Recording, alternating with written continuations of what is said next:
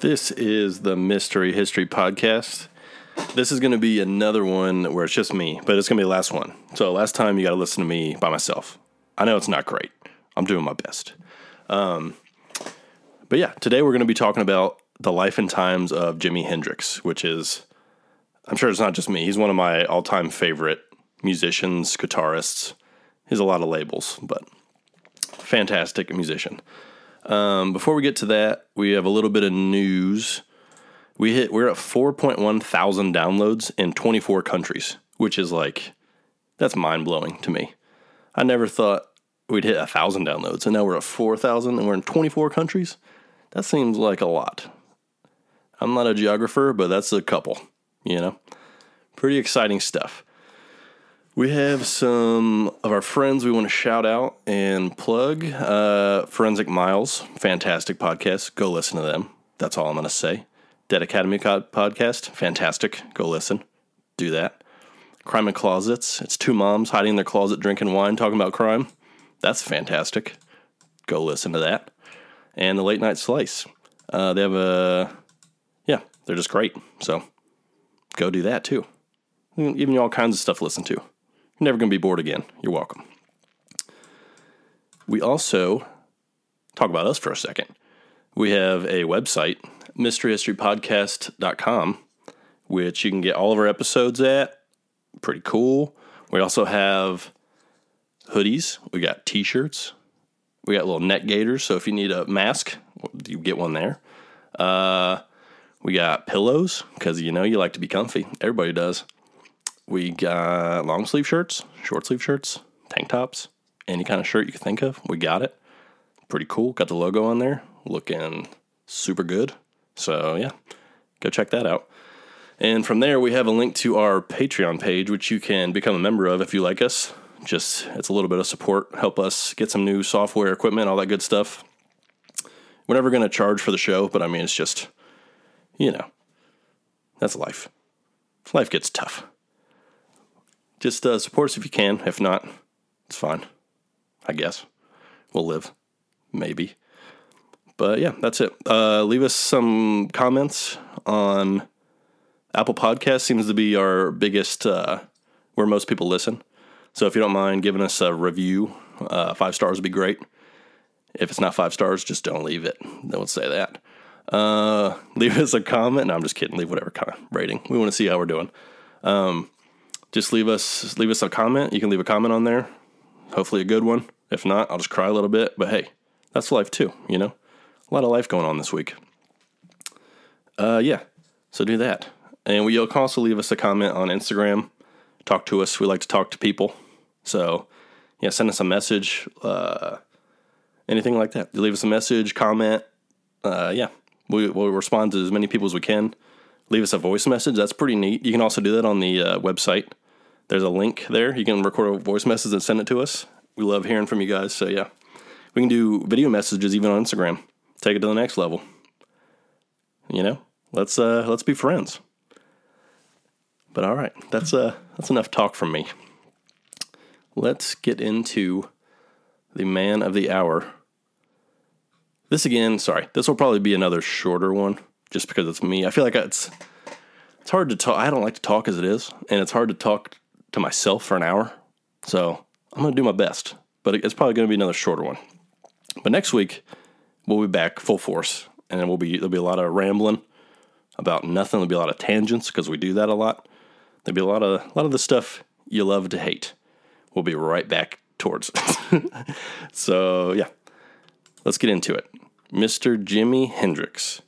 He was born Johnny Allen Hendrix at 10:15 a.m. on November 27th, 1942, at Seattle Kings County Hospital.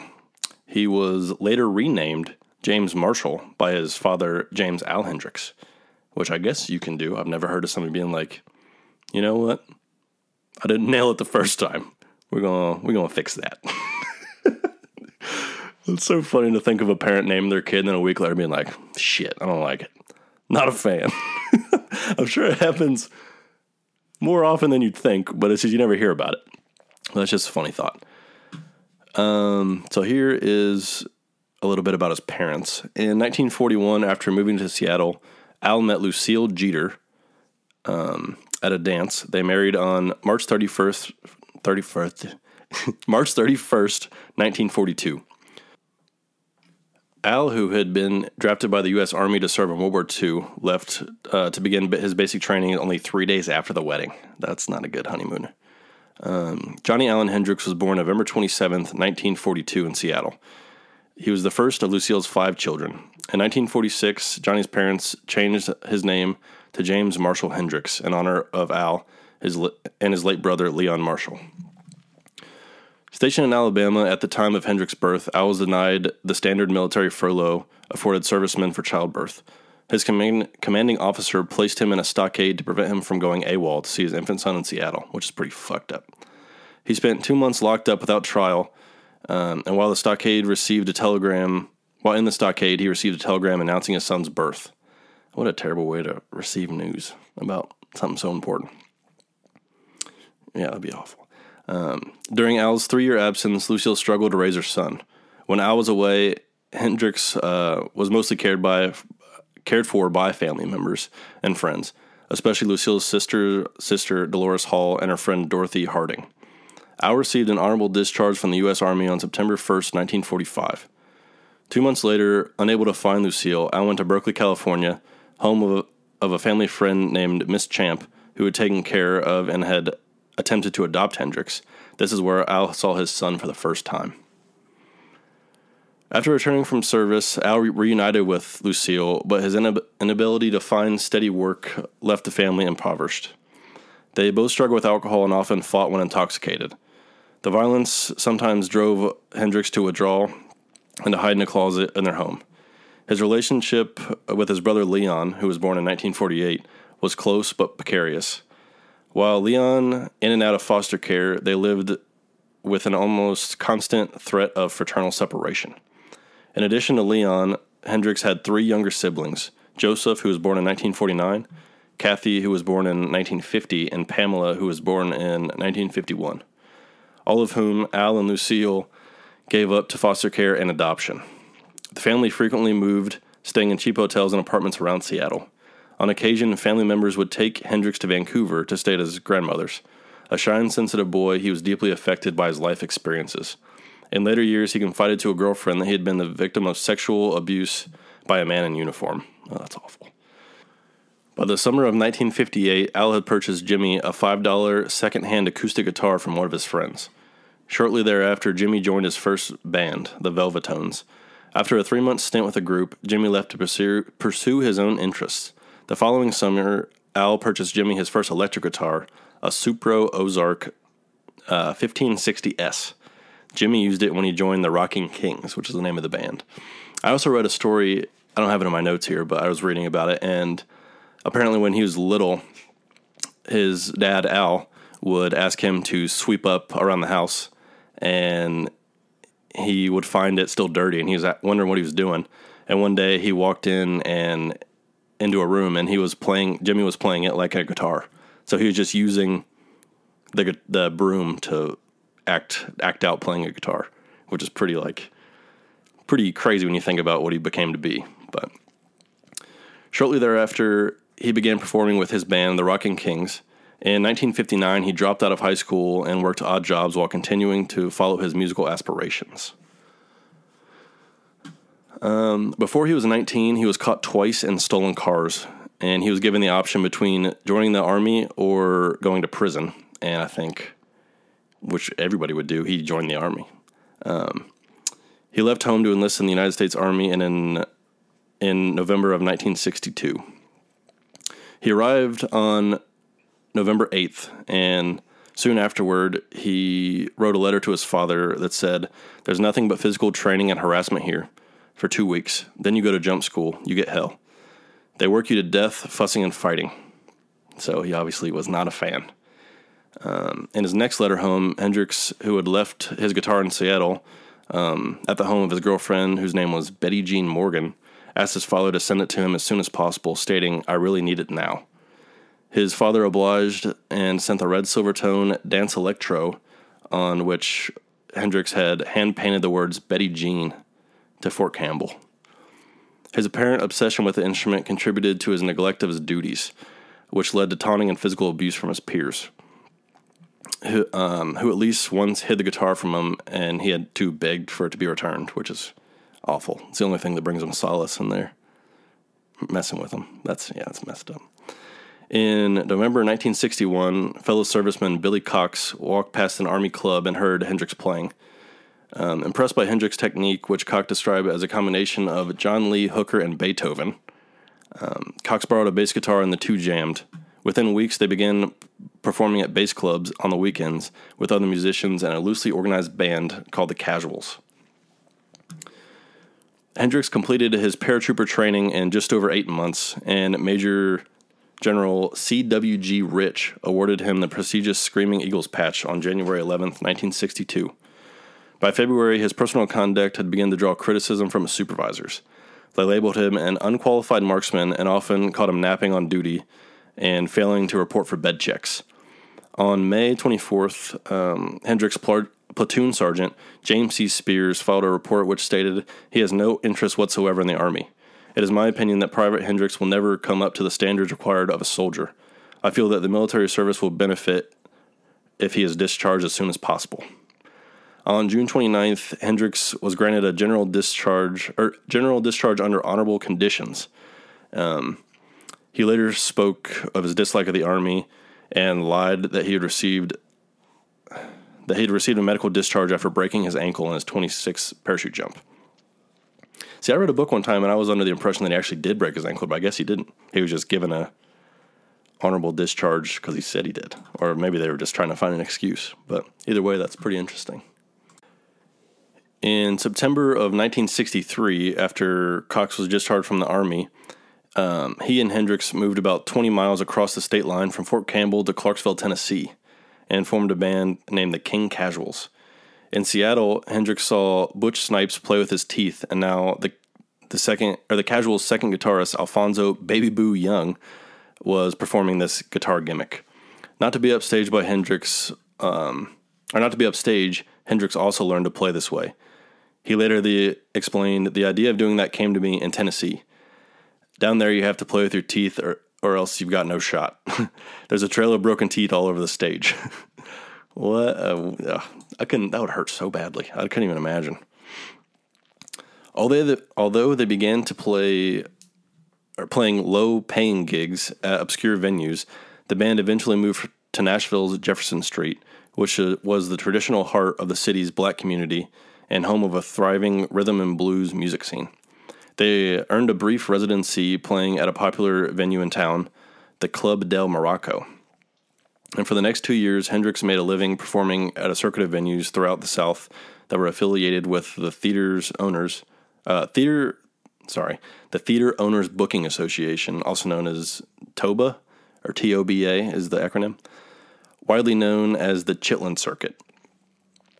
In addition to playing in his own band, Hendrix performed as a backing musician for various soul, R&B, and blues musicians, including Wilson Pickett, Slim Harpo, Sam Cooke, Ike and Tina Turner, and Jackie Wilson. In January 1964, he had outgrown the circuit and was frustrated by having to follow the rules of band leaders. Hendrix decided to venture out on his own. He moved into the Hotel Teresa in Harlem, where he befriended, this is a rough name, sorry, Lithophane Pridgen, I think is his name. Sorry, butchered that one. Known as Faye.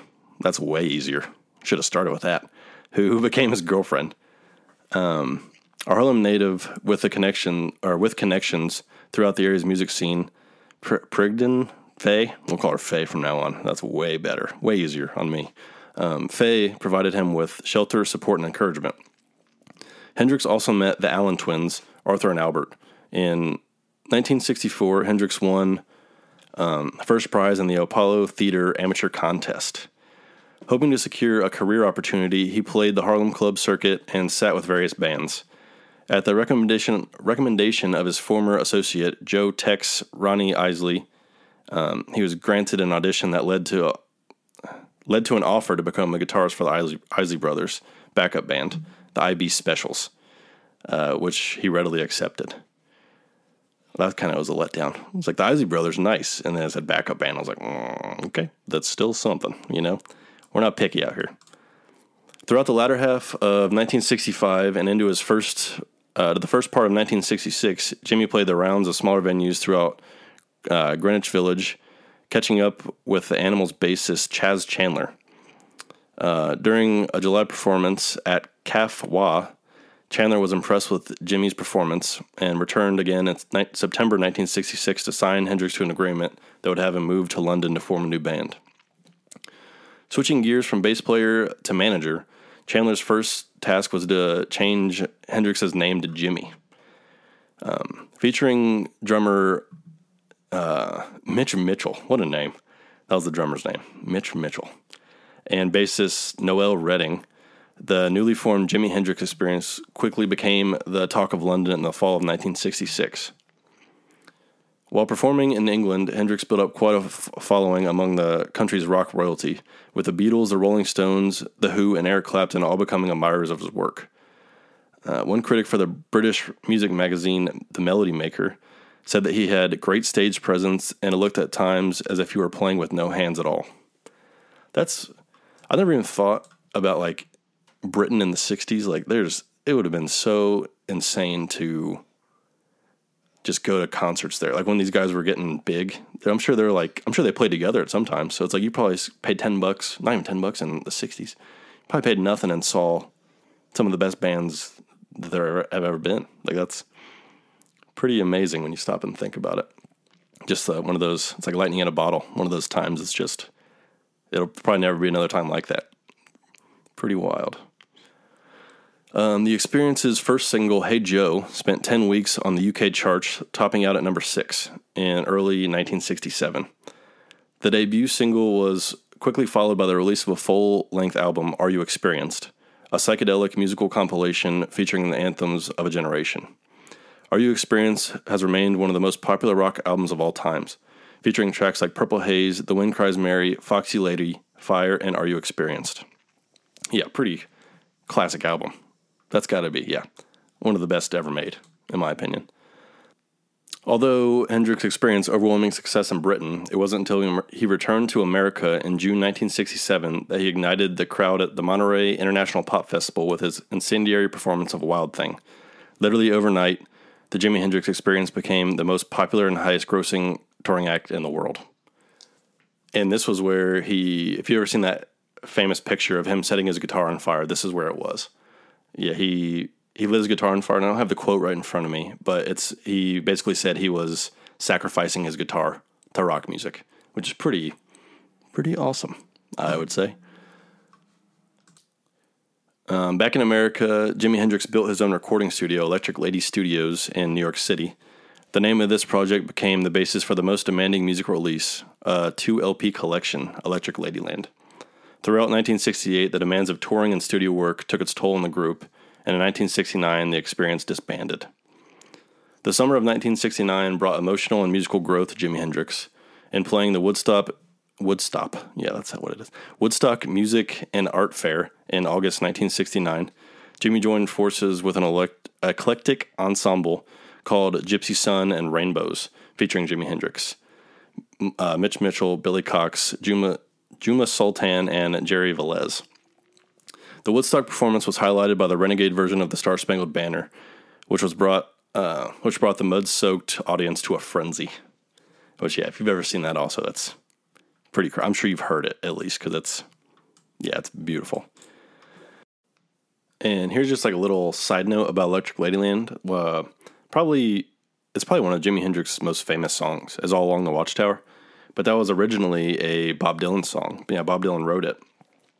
But after Bob Dylan heard the Jimi Hendrix version, he was stated as saying he never played the song the same. He's just said, it's strange. Here's a quote from him. He said, "It's strange how when I sing it, I always feel like it's a tribute to him in some kind of way. I liked Hendrix's record, and ever since he died, I've been doing it that way." Which is one of I think that's like the highest praise you could have. They both respected each other like greatly.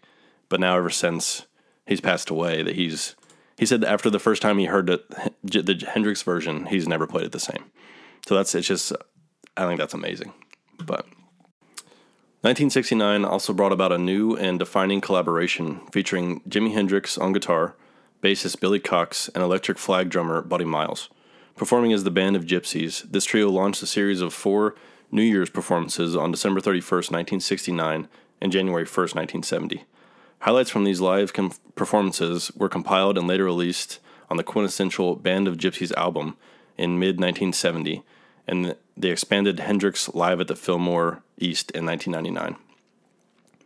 As 1970 progressed, Jimmy brought back drummer Mitch Mitchell, that guy again with the great name, Mitch Mitchell, real original, to the group, and together with Billy Cox on the bass, this trio once again formed the Jimi Hendrix Experience.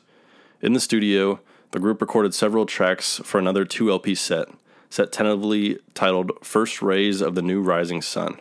Unfortunately, Hendrix was unable to see his musical vision through to completion due to his hectic worldwide touring schedules, then tragic death on September 18, 1970. Fortunately, the recordings Hendrix slated for the release of the album were finally issued through the support of his family and original studio engineer Eddie Kramer on the 1997 release First Rays of the Rising Sun.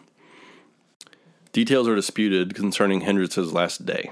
He spent much of September 17, 1970 with Monica Dannemann in London, and she was the only witness to his final hours. Dannemann said that she prepared a meal for them at her apartment in the Samarkand Hotel around 11 p.m., where they shared a bottle of wine.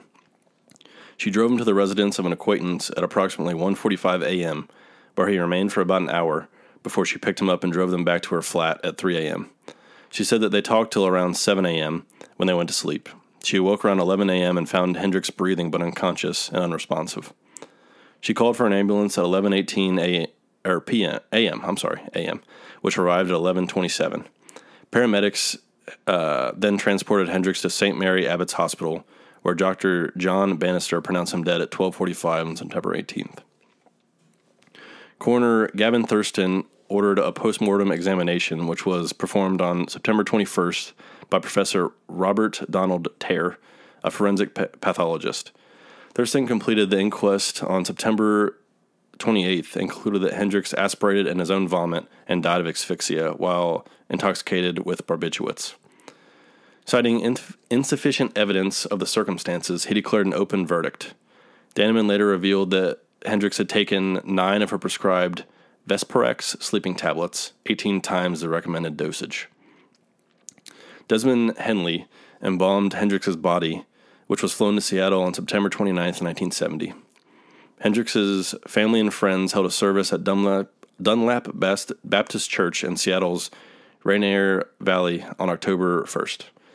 His body was interred at Greenwood Cemetery in Renton, Washington, the location of his mother's grave. Family and friends traveled in 24 limousines, and more than 200 people attended the funeral, including Mitch Mitchell, Noel Redding, Miles Davis, John Hammond, and Johnny Winter. His mainstream career only lasted 4 years, but is widely regarded as one of the most influential guitarists in history and one of the most celebrated musicians of the 20th century. The Rock and Roll Hall of Fame describes him as the greatest instrumentalist in the history of rock music, which is pretty powerful, coming from the greatest of the greats. And then I just have one of my all-time favorite quotes to leave you with to wrap this up. He said, "When the power of love overcomes the love of power, the world will know peace." And I think that's even today, it's like one of those timeless quotes that's just, I feel like he was way ahead of his time, obviously, because people were blown away when they heard him and, yeah, everything. But yeah, like I said, sorry it's another short one, but I thought it's just an interesting topic to talk about. I know a lot of people love him. But yeah, it was just something I kind of wanted to do. This was kind of a last minute thing. I'm recording this, full disclosure, I'm recording this at like 9 o'clock on Sunday, and it's going to be released early Monday morning. But I've been doing a lot of research and stuff like that, so I just thought it was interesting, and I thought you guys would be interested in it too. So just let me know what you think of it. Yeah, like I've said, I know it's shorter and it's not as interactive without somebody to bounce ideas off of, but just thought I'd put something out, something I was interested in. Hopefully you guys are interested in it too. So just, send us some messages, rate, review, subscribe, all that good stuff. Visit the website, buy some stuff. That'd be pretty neat. But that is it for this week. So I appreciate you listening, and we will see you next week.